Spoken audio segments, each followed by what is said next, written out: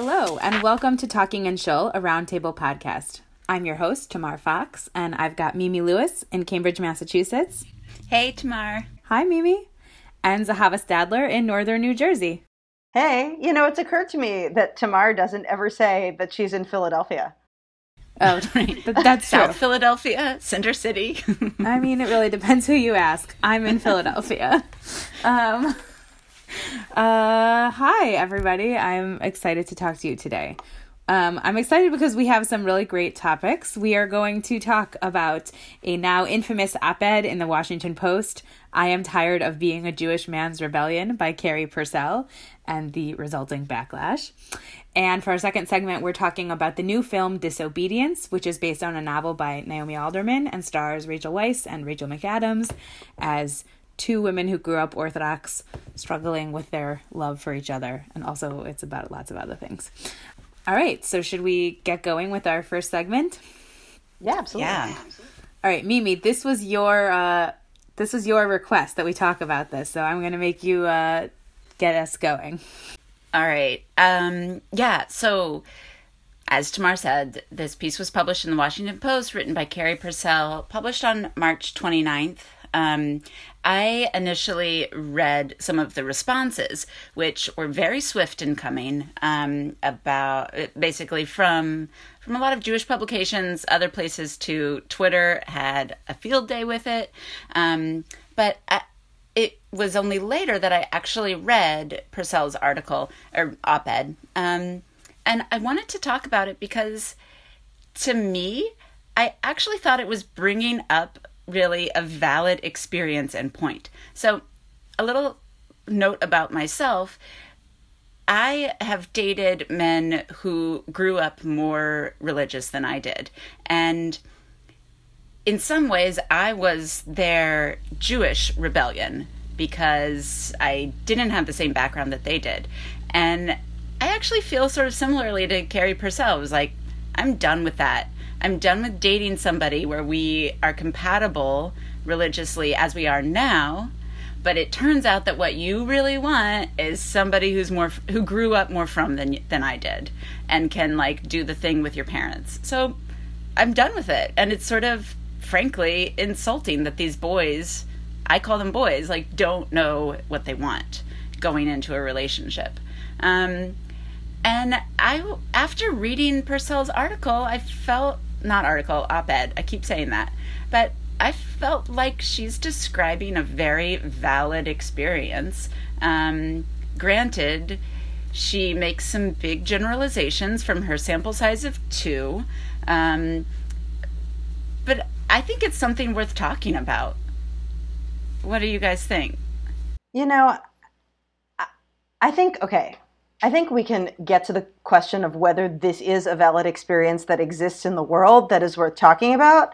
But I think before we get there, Carrie Purcell's experience is, I had bigger problems with the op-ed than with the idea that this phenomenon might exist. She accuses these guys of not knowing what they want and saying that religion doesn't matter to them in their relationship, and then belatedly realizing that actually what they really want is a nice Jewish girl, and she gets kicked to the curb, and she experiences that as though it is all their problem.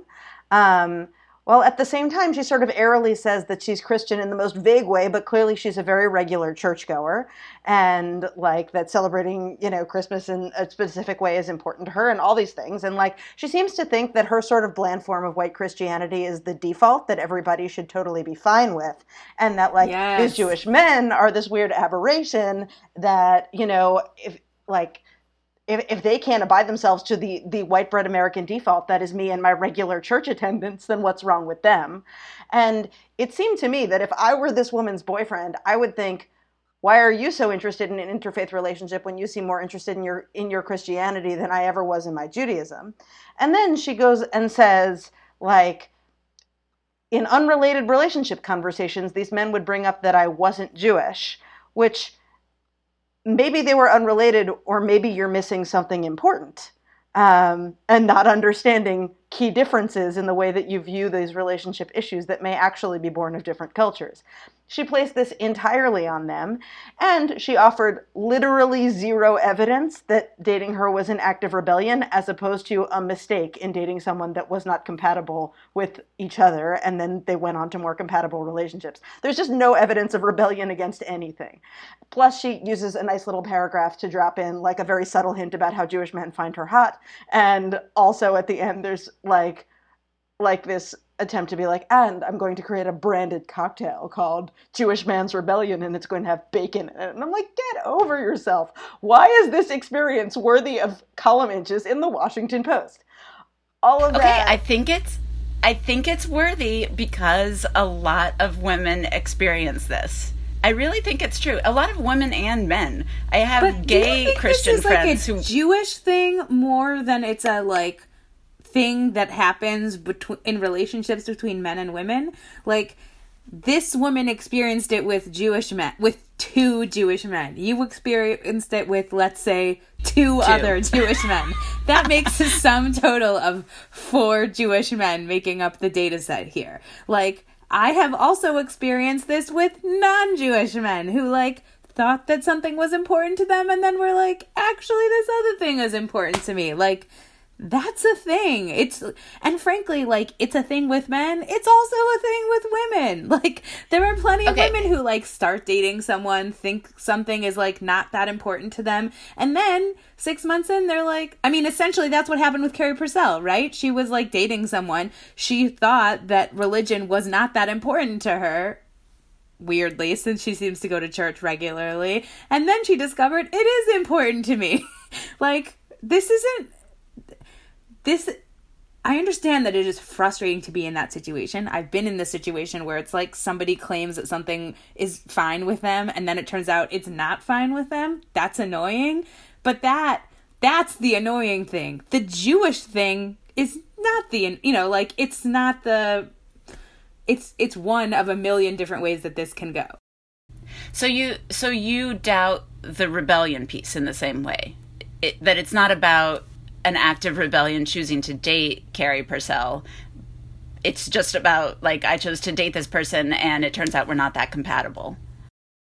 Yeah, I chose to date this person because I knew that we had this difference, but I figured it wasn't important. And then after experiencing it for a few months, I was like, oh, there's a reason that I don't do that usually. I guess I'm not going to do it now. And then you break up. Like, that's called dating. It's not like an innovation that Carrie Purcell experienced. I guess it feels yucky when it's centered around religion, but it feels yucky if it's centered around anything else.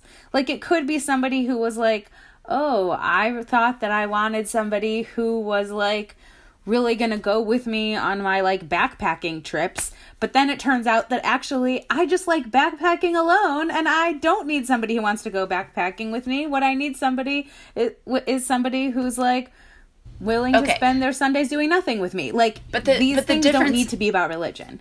Right. But the difference there is that there's not... You aren't raised backpacking and constantly, maybe not constantly, but there is a conversation in the backpacking community about what it means to date somebody who's into backpacking or isn't. The thing about growing up as a Jewish man in some way connected to Judaism is that there are conversations about interdating, intermarriage, what it means, why it might be important to you to have a wife who's Jewish. And the fact that these guys don't seem to have given any thought to what's important to them in choosing to have a relationship with somebody is infuriating, because there are actually many opportunities to have that conversation and to think about that. You know, it's interesting to me. She references several times in her piece a book called Till Faith Do Us Part by Naomi Schaefer Riley, which I actually have read. I haven't read it in a few years, but I do have that book. And she gives statistics from Naomi Schaefer Riley's research and from surveys that she's done, saying that Jews are the most intermarried religious group in America. But she also talks about what counts as an intermarriage. So something that counts as an intermarriage is a marriage between somebody of no particular religion and a religion, between mainline Protestants and evangelical Christians that counts, or between Catholic or Orthodox Christians and people of other Christian denominations, as well as between more discrete separate religions entirely. And Mimi, one thing that you're sort of calling out is that marrying another Jew of a very different background is a form of intermarriage, in terms of trying to blend backgrounds and senses of what's important and what's negotiable and what's non-negotiable. And that's not something that this research would credit as an important phenomenon. It happens to be that, in my social circle life experience, there isn't a lot of intermarriage and interdating, and I didn't hear a lot about intermarriage and interdating growing up because I was in such a it's totally assumed that everybody will marry Jewish kind of sphere. And so I've been exposed to a lot more differential kinds of Judaism coming together and attempting to blend a household. So it's interesting to me that as somebody who was raised with a strong Jewish identity, albeit a different one than these guys that you were dating, that this feels so resonant to you. Yeah, I mean, I guess to me, it seems very, I guess I think it's really important, and I should credit my friend Rebecca Ennen for pointing this out on my Facebook page. It seems very important, straight cis men need to do some work before they go out and figure out their baggage on women. And to me, that's what this is actually about. It's you can actually determine who you want to date, what sort of cultural values you have coming into a relationship before being in that relationship. And maybe that's something that you should do. Yeah, but that's true for everyone. I mean, it's true for Jewish men for sure, but it's not not true for non-Jewish men. For sure. And I think there are some communities in which there is ample opportunity to do that work, and it makes it, to me, more insulting when the men in those communities don't think about it, haven't thought about it, or have thought that they're immune to whatever outside pressures exist.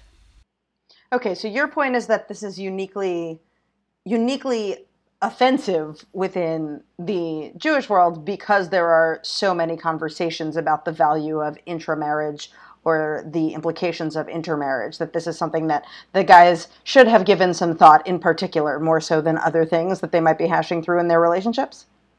Sure. Yeah, I do. I think that we run in circles where these conversations are having a lot, but there's plenty of people who grow up 90 to 95% secular Jewish, where conversations about Jewish continuity are just not had and not important to them. And then they discover when they date in their 20s that actually their mom really would prefer that they date somebody Jewish and is kind of going to make it known. And then, either they go that way or they don't. But, I'm not sure that as many people are talking about this stuff as we think. And anyways, I'm just I'm not willing to call this a trend based on this one woman's 2 experiences and say, even if you had 5 experiences like that, Mimi, which please God you didn't, right. That's not enough to make a trend. And this is one of my pet peeves as a writer is a trend piece where it's one person did a thing and then it's suddenly everybody's writing about it as if this is a thing, and it's not really. We've just now made it a thing, but why? You know what's not really a thing? Millennials eating Tide Pods. Just saying. Also, apparently millennials eating ramen out of toilets. Not a thing. Just one girl. Oh, my God. She didn't even do it. All right. I will concede that this might not be a thing. But actually, no. I think it is a thing. It is a thing that Jewish men are that, I don't know, it is a thing that the women in intra-dating, no, not even that. I guess it's just a thing that, like, intra-dating can be really excruciating for both members. And to me, it's important that you have done some thinking about it before dragging some other person through this excruciating ordeal. Absolutely. But don't you feel like in the case of this article, like, maybe these guys should have done it, but clearly this woman should have done it too. Like, she's acting like, well, they had never thought about it before, when clearly she hadn't thought about it before. Or she'd thought about it as if like Zahava said, like, her experience was the default and their experience was an aberration. And it's like, well, if you think about things that way, then if you don't end up with somebody who has your same default, of course you're going to be dissatisfied. Right. No, I think it's I think it's something, it was surprising to me that Carrie Purcell goes to church regularly and still found herself in these relationships thinking that interdating is, like, not a big deal to me. I'm totally fine with it. I'm just doing my thing on Sunday and you're the crazy one. I guess I just happen to know a lot of, like, non-religious, not totally, like, no religion, secular women who try dating Jewish men. And then suddenly they're like, why is he so upset when I say I don't want to send my kid to Jewish summer camp? I thought he knew that that's who I am. And he didn't know that that's something, I don't know. It's just important stuff for you to figure out. Hopefully not experimenting on this other person in the relationship. I'll say a major theme in the book Till Faith Do Us Part is how much these relationships get postponed until children come into the relationship. You mean these issues get postponed? Yeah, that I don't know what I said, sorry, but yeah, that the important discussions get postponed until there are children. That, you know, the two of them as young professionals, they're totally fine, but when they think about what it means to raise a child, they fall back on paradigms that they've seen about raising children and the values and environments that were emphasized in their upbringing, and that's their sense of what it means to raise a child, and then all of a sudden these conflicts come into view. You know, it's interesting that, like, her conclusion in that book is that Jews are the most intermarried religious group. Interestingly, the other end of the spectrum is Mormons. And I was once telling somebody, having read this book, it's like, oh, well, I was just reading this book that says that Jews are the most intermarried religious group in America. And they were like, well, of course that has to be true. We're so small that, like, the dating pool is so much smaller for us within, it makes sense that we would go without. And I said, well, the other end of the spectrum with the least intermarriage is Mormons. And they were like backpedaling because there aren't that many Mormons. They're like, oh, but that makes sense too, because small communities become very insular and I was like, okay, you can't really have this both ways. You can't have it both ways. Well, Mormons aren't that small though. I suppose they recruit and we don't. Right. But it's, in the scheme of American religions, Mormonism is not, like, you know, sweeping the nation in the same way. But regardless, I mean, I don't know. In the same way as Judaism? No, in the same way as, like white bread Protestantism, I suppose. I've described Christianity as white bread twice already, and I hereby apologize. But in the meantime, I think the real question for me, Mimi, is this notion of, it's different to say somebody hasn't thought through their issues than to latch onto this notion of rebellion. Like, to me, Carrie Purcell didn't provide any evidence that was what was going on in her case, but that seemed to resonate with you as something that you feel was, like, a real factor in some of these relationships. Well, I mean, I think for me, the rebellion was not me. It was what their Jewishness meant in that moment. And I happened to be meeting them in that moment of no longer being from, for example. So I was maybe an extension of the rebellion. And actually maybe the hardest part, because you introduce your girlfriend to your family, well, no, these guys were talking with their parents about their Shabbat and kashrut stuff. But it's not, to me, it's not dating as rebellion. It's rebellion plus dating leads to torturous relationship. That I can buy. But I guess there's another piece which I also didn't buy into. The backlash is, a lot of people are writing about how this was such an anti-Semitic op-ed and trashing the Washington Post for letting this be published. What did you guys think about that? Does this strike you as part of the rising tide of anti-Semitism? I don't think it's the same as actual Nazis actually marching. But I also do think that if you're an editor, your job is to be careful about this kind of thing. And you this is an article about how it sucks to date Jewish men because they say they want you, but they really don't. What? Do you really want to publish that? I mean, you do if your job is just to get clicks. But and the editor it turned out to be Jewish. It was a huge lapse in judgment that was, I thought, pretty appalling. I think I have written and I have enjoyed many personal essays, but I think that we're in this moment where everybody thinks that everything that happens to them might be really poignant to everyone else and maybe should be something that's published for other people to read about on the internet. And it's just maybe not. You gotta check yourself before you wreck yourself with these personal essays, because they can go a bad way. And I just think writers have a responsibility to do this, and it's not sometimes it's hard because you're oh, I really want to write about this, but I'm worried I might write about it in a way that will make me seem like a total idiot. And then I wrote an article about race about a month ago, and I was so my whole thinking was just I want to write about this, but I don't want to be that girl on the internet who is an idiot and wrote something stupid about race. And so there are ways to ensure that doesn't happen to you.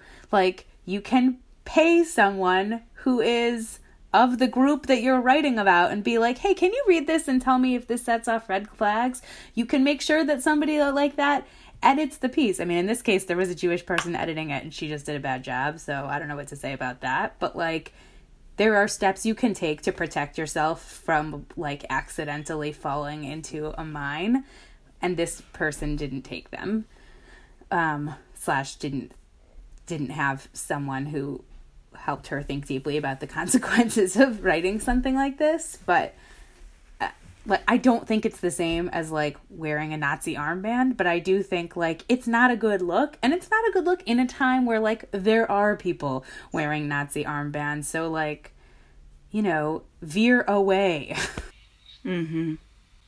I don't know. I guess I felt some of the pieces written in response were just ridiculous. I don't know. I mean, I think that the response was, part of the response was, my experience makes me embrace stereotypes about Jewish people, so that deserves a platform, right? That's the thing that comes most close to the accusation of anti-Semitism. People were especially, I think, upset about the very stereotypical story about the overbearing Jewish mother that was dropped in for no apparent reason in the middle of the story, in the middle of the op-ed. But I think that it's not... I mean, the other thrust in the response was, Jewish men keep breaking up with me, it must be their problem, and just sort of making fun of her as a clueless individual. Right. Which is not the same thing as calling her out as an anti-Semite. I think that the truth is, somewhere in between those things, closer to clueless than anti-Semite. Right. Agreed. Well, Carrie Purcell, best of luck, girlfriend. That's how I feel. You find a very nice Protestant. Yeah. I can't wait for the like follow-up piece in the New York Times in like 5 years when she's happily married to a Jewish man. Seriously, a Jewish man who's like ready for a relationship with a Christian woman. Like, good on ya. Get that, girl. That's how yeah. Although I do wonder if there are any Jewish men who are going to be willing to date her after she writes something like this. Most Jewish men, I think, would do wisely to stay away. All right, let's move along to our second segment, about which I have much to say. So, our second segment is...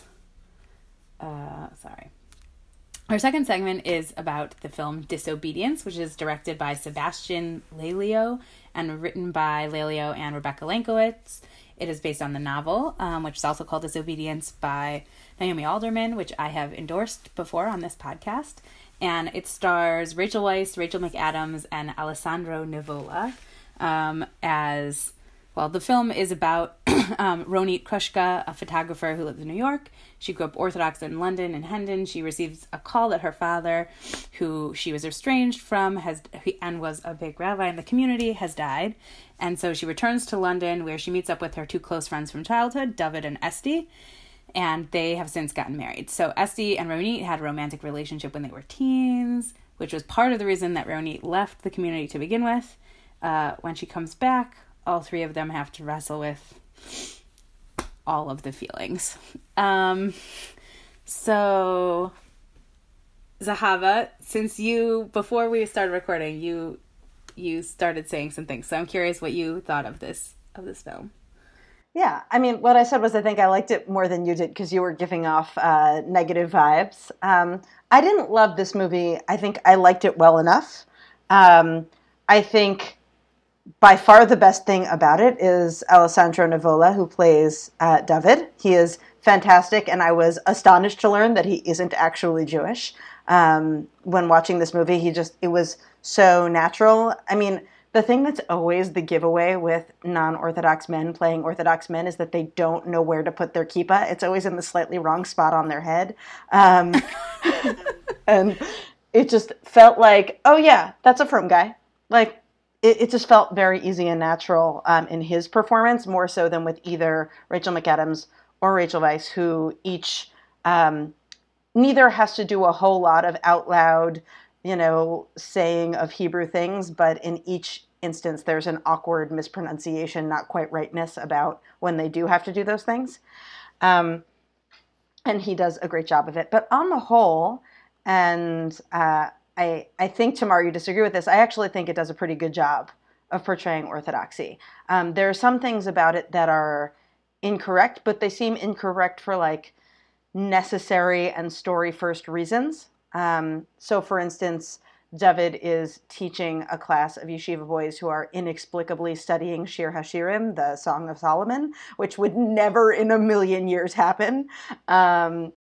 I mean, it might happen, but it certainly would not happen in English. It would not happen in English. Yeah, and also there are moments where people who would normally be using either a mix of Hebrew and English or just speaking in like a traditional terminology are speaking in English for the sake of avoiding too many subtitles, I assume. But setting those things aside, I feel like the setting, the community atmosphere, the vibe in the shul in which in which you see them periodically, it does feel fairly authentic to me, and aesthetically it feels right. Like the art direction of this movie feels right. The little touches, the shadels that everybody's wearing feel like the right wigs, and the outfits that they're wearing feel like the right kind of outfits. And the fact that the brand, like the fact that they have Geffen brand salt on their shelf instead of like Morton feels right because they bought it in the kosher store. Like there's a tremendous attention to detail in constructing the Orthodox world in which they live that I felt like, because of that attention to detail, the inauthenticities, like the excessive English or like learning Shir HaShirim in the Yeshiva Boys class, were purposeful and forgivable in that larger context of authenticity. That's funny. There were two things that stuck out to me, and full disclosure, didn't finish the film, but two things stuck out to me at the beginning. I was like, nope, not relatable. First of all, the girls in the school where Esty, the Rachel McAdams character teaches, were singing Yigdal, which to me is like, that doesn't seem like a daytime. No, they were singing Adon Olam. Oh, they were singing Adon Olam. But even so, I don't know. I thought that was weird. It was weird. And then, it was mostly weird because they were standing up, which like one does not do when saying Adon Olam. And then they finished and all sat down, and I was like, what? That's not the end of weekday morning davening. But, right. Yeah. But also, there were many times when somebody in the community would say, like, oh, how are you? And they would just say, oh, I'm fine, or, oh, I'm doing okay. Like, I think they probably would have said something like, thank God, or Baruch Hashem. But that's a small detail. Did you feel like maybe they were more convincing as Jews and less convincing as women attracted to women? I didn't feel... there was an awkwardness between the two Rachels, I felt. Yeah, I was really excited to see this film because I liked the book and I heard that the film was really good. And I was just like, as I was watching, I was like, what is this? There was like, I did not find the orthodoxy to be convincing at all. Like, I just found it so distracting how bad they were at it. At one point, the moment where I was really like, who was in charge of this? There was like a bunch of guys standing around wearing black hats. And one of the black hats was like essentially a cowboy hat. And I was like, what? What is happening here? Nobody acted to me in a way that felt like how people act in like Orthodox. I mean, they also didn't really act very British, but they like really didn't act like from British people in my experience. And I haven't spent like tons of time in Frum Hendon, but I have spent like, I don't know, 4 or 5 Shabbatot there in my life. I feel like I know generally the vibe, and it did not feel genuine to me. Like, the like lack of Hebrew and stuff really stuck out to me. Like, I just think there are ways to do that would have added to the film instead of like, it would build a more of a sense of like, this is a community that's like actually very insular. And without doing that, it didn't feel that way to me. It also seemed just like the premise of the movie is basically that this woman who grew up in this community has left the community and had no contact with it for it's unclear how many years, which even that I basically don't buy that in like this moment in time. Like, she might have left, but like people who are like, who grow up really from and aren't from anymore generally do have a relationship with their family. And even if she really was totally estranged, like, she grew up in that community. When she shows up, she would know how to act. Like, there's a bunch of situations where she seems like, oh, I don't know what to do, which is like, what are you talking about? You were in this community for like 17 or 18 years at least. You know what to do here. And, or people seem to like not know who she is, which also doesn't make any sense. Like, she grew up in that community. Everybody should be like, oh, that's the rabbi's daughter. So like, all of that seemed really weird.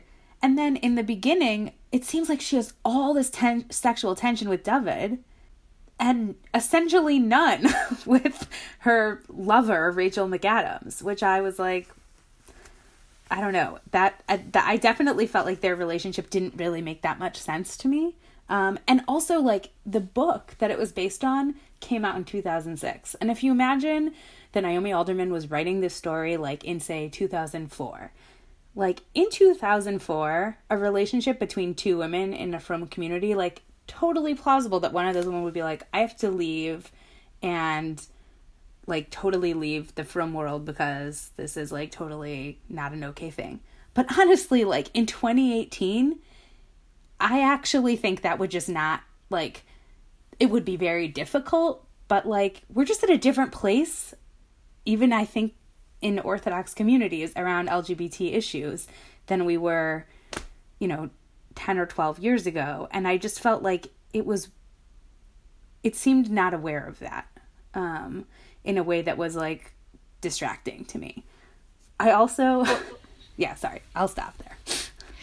I guess I'm curious what the book how the book portrayed her coming home and her being sort of not excommunicated, but her needing to totally cut ties from the community.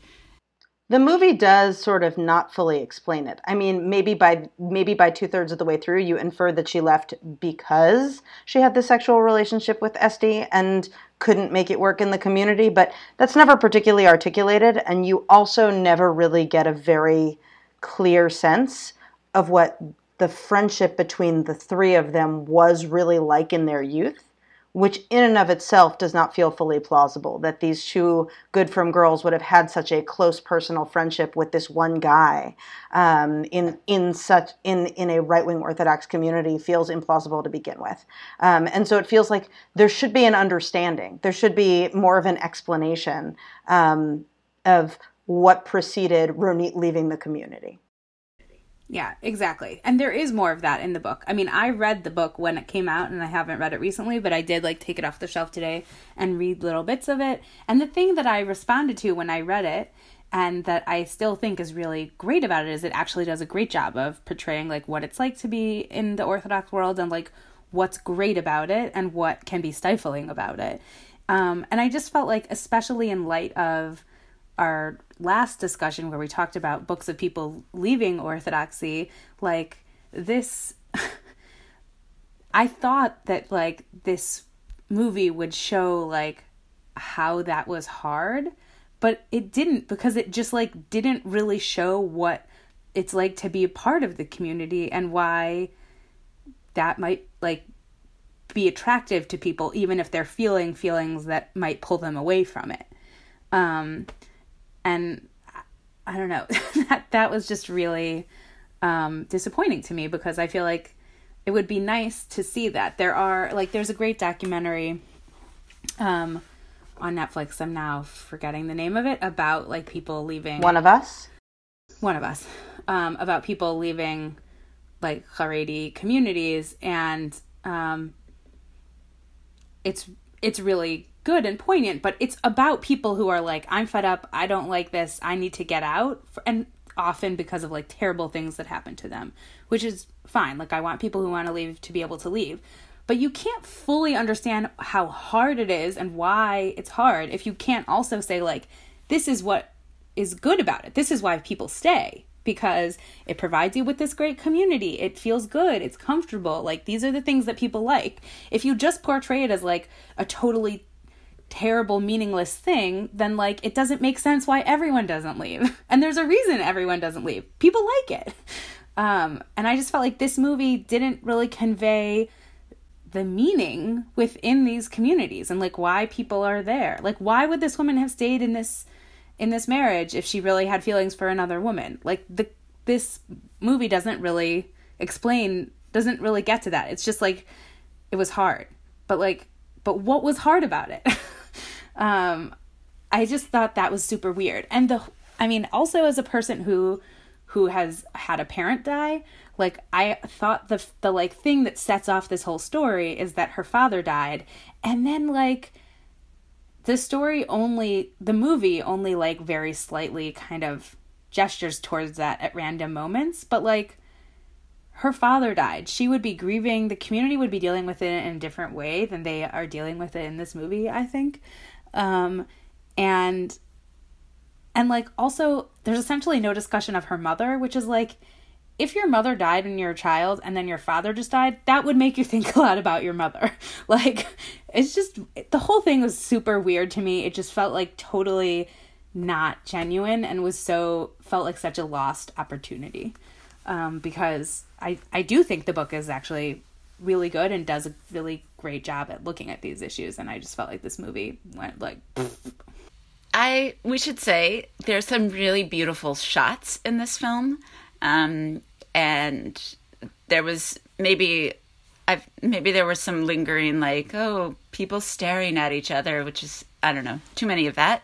But the cinematography of it was really great, especially being about a woman who's a photographer and has, some sort of eye for setting up a good shot.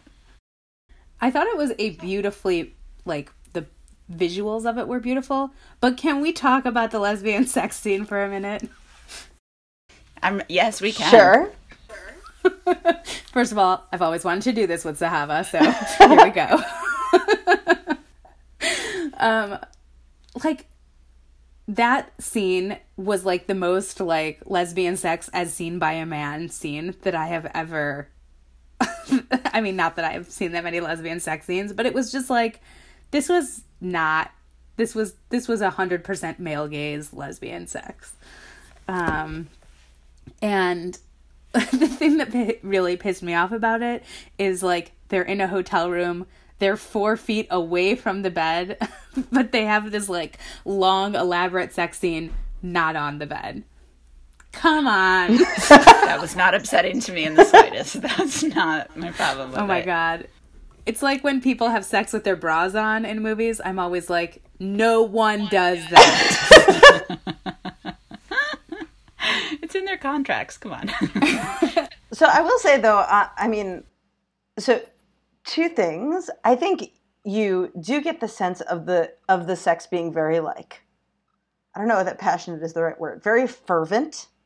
And that it winds up being, like, very intense and very graphic without actually showing a lot of skin, which I think is very interesting. Like, this is very graphic sex that takes place largely with panties on, which is interesting in and of itself. And there is this sense, you know, when you talk about through the lens of the male gaze, it's very interesting that this movie does not linger on any naked female form, really. I mean, this is a movie about orthodoxy in which many boobs are seen. Not as many as could have been. Yeah, I really don't think it's that many boobs. There's not that much boob. I think... Yeah, but there's boobs in other times for, like, no reason. I think it skims past pretty quickly, but I actually don't think it's no reason. I think that this is actually like a fairly symbolic thing, because coverage and uncoverage is a very important marker of women's signaling and membership in right-wing orthodoxy, that, like, in the same way that wearing or not wearing her wig is important for Este's character and her placement in the Orthodox community throughout the movie, and in, like, a moment of personal crisis when she's trying to figure things out, she's wearing a beret, which I don't mean to make too much of that. Her hair is all covered, but she is setting aside this signal of, like, polish, and you don't see any other women in the community not wearing a wig ever. And, you know, and there is also an important scene, like, and when she's interacting with her husband and, like, having this sort of, like, performative and dutiful sex life, what does that look like? And she's like, I'm going to strip completely naked, get under the covers and wait for you to be ready. But she doesn't do that during the one, like, literally and figuratively climactic scene in which they're just overwhelmed by passion in this hotel room, where the 2 women are overwhelmed by passion in this hotel room. Like, she doesn't even have time to, like, you know, take off half her clothes. And the fact that there's, like, a very erotic, this is absurd for me to say it out loud, but it is true, a very erotic unsnapping of the crotch of the bodysuit, right, that Este is wearing, yeah, which is the frummest thing of all time, that, like, you really see in a very authentic way all of the layers, right? She's like, oh, I'm wearing the tights and the bodysuit and the skirt, and, like, the bodysuit is also the shell for underneath my top, so that my neckline is all the way up, and my sleeves are all the way covered, and, like, it is not lingerie. It is not anything approaching sexualized clothing. And, like, the shedding of these layers of modesty in this very intentional and specific way is very interesting. I will say, though, one of the reviews starts out with, let me just say this. This is a movie in which Rachel Weisz spits into Rachel McAdams' mouth. I just feel like we should get that out of the way. Okay, now I've said it. Yeah. Moving forward. And, like, that is a startling incident. And I have to say, like, I was like, when I saw that in the review, I was like, well, I assume they, like, really sell it. Otherwise, why would this be in that movie? But, like, when it happened, I was like, why? Who thinks that is sexy? What is happening here? I Googled it actually. I was weird. Like, do people have this fetish? Is that a thing that people do? I'm sure some people do, but it's super weird. Don't Google There's too far. nothing sexy about it in that moment. To me. I think my favorite character was David, the Este's husband and the male friend. I thought he was really interesting. I felt like he married Este out of friendship to Este, some sense of needing to like save her from ridicule in the community and love for the Rav. And he seemed genuinely like welcoming when Ronit came back to the community. I thought he was great. Yeah, I thought he was really interesting, but kind of they didn't do enough with him. Mm-hmm. Yeah, I feel like an unexplored avenue of this movie is the possibility that actually both Este and David were in love with Ronit in their youth. And you get the sense of the really intimate, almost but not quite touching. There's a lot of physical proximity between David and Ronit. Like the moment where he cups his hand behind her cigarette so that she can light it without the wind blowing it out. Like there's a physical closeness that creates without any actual touching, that in and of itself feels taboo without quite breaking the taboo. And I think there was more there than the movie explored, and that's really to the credit of Alessandro Nivola's performance. Should people see it? What do you think? I think no. But I think yes. It's coming to Boston. I'll suggest it to friends.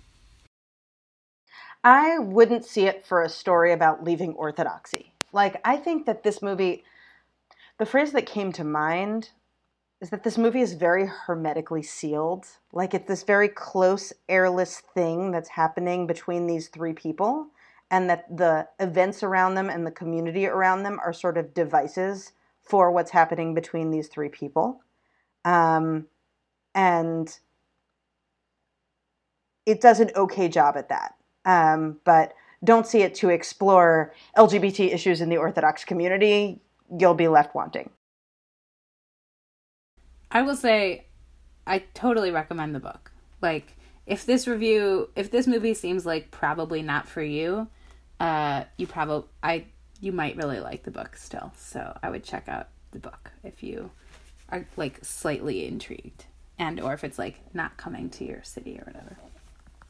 All right, well, it comes out on April 28th, so if you feel like seeing it, look for it after that.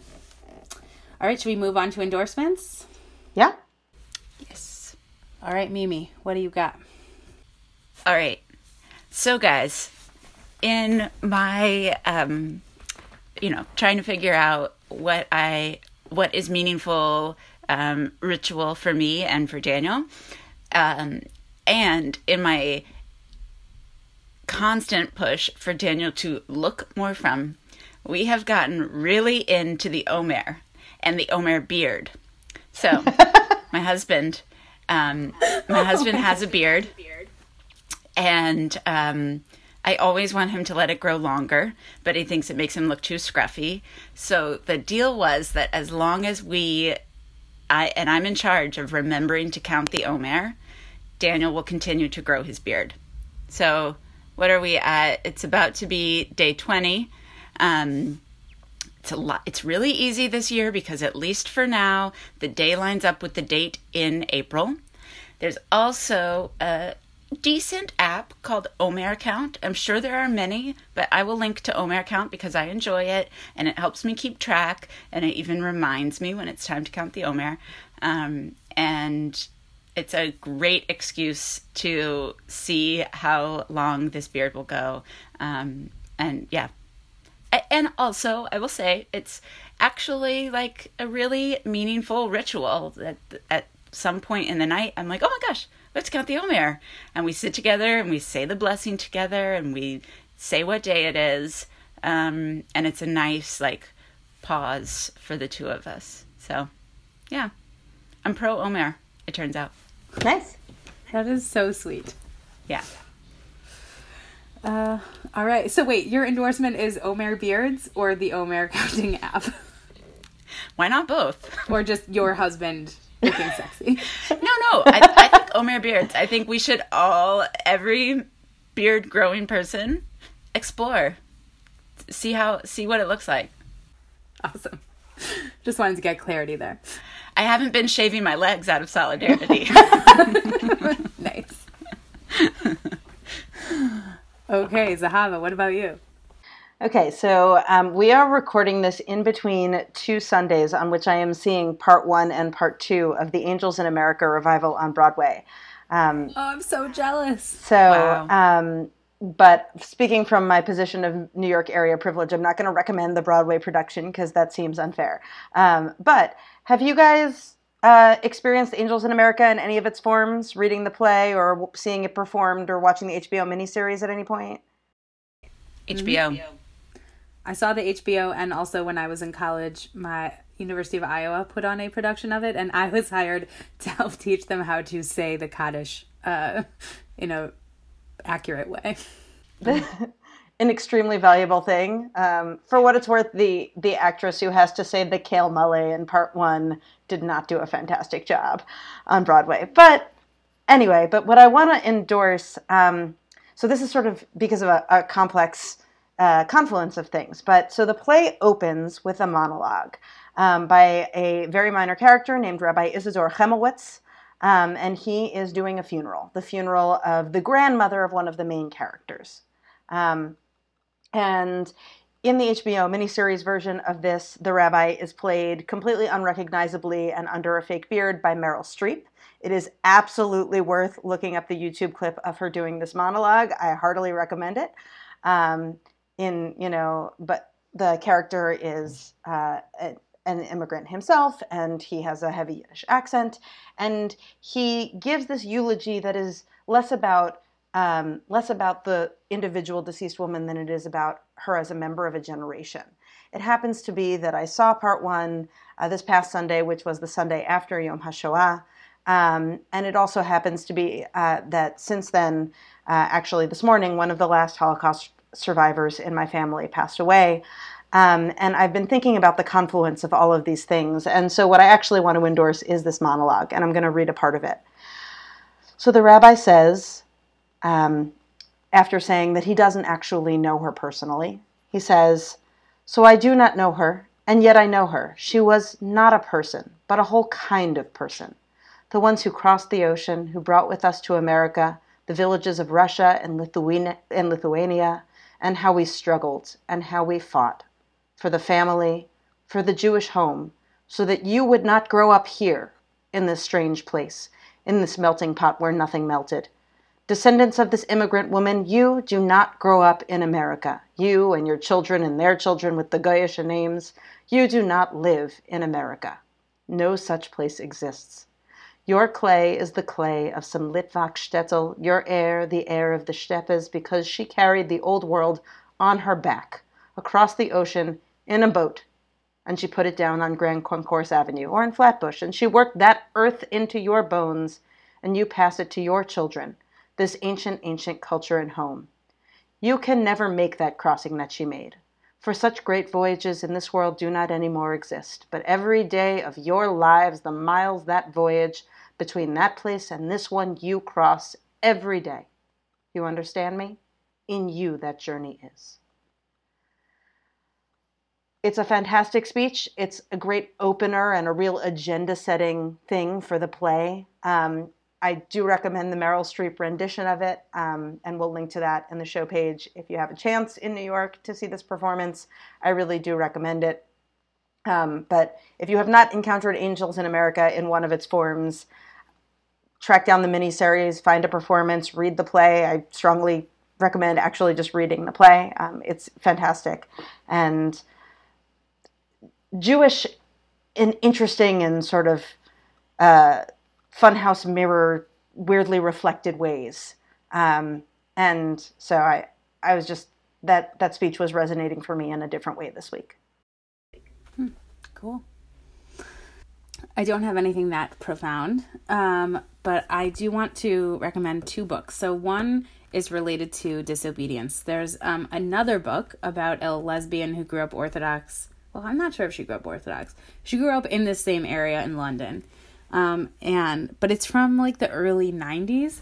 It's called The Dyke and the Dybbuk, and it's by a woman named Ellen Galford. And I really liked it. I read it like many years ago at this point, but I think it's worth tracking down if you're interested in this experience. It's like extremely different from, it's more kind of a comic novel, but it's really fun. And watching this made me wish that I was reading The Dyke and the Dybbuk instead, because I was not enjoying Disobedience. And I have been doing a lot of baking lately because Pesach is over, and so my life is better.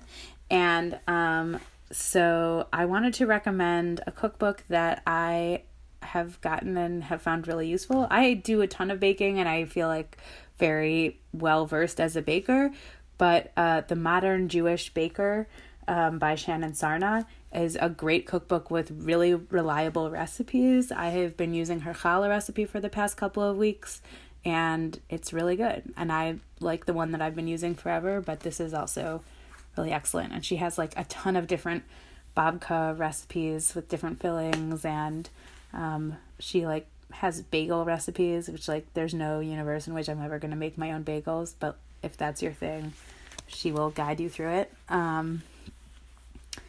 So yeah, I totally recommend it. It's a great cookbook, and it crucially like beautiful pictures and very clear instructions. So definitely worth buying or getting from your library. Sounds great. Thank you, ladies. Thank you, everyone, for listening. If you have a minute, it would be great if you could leave a review for us on Apple Podcasts and let us know also what you would like us to talk about on a future episode. You could leave a comment on a post on our website, jpmedia.co, or you can leave a comment on our Facebook page. You should search for Jewish Public Media. You can also donate to Jewish Public Media at jpmedia.co. And that's really useful. It shows support for our show and ensures that we're able to keep bringing you this podcast every month. All right. Bye, Mimi. Bye. Bye, Zahava. Good night, guys. See you next month.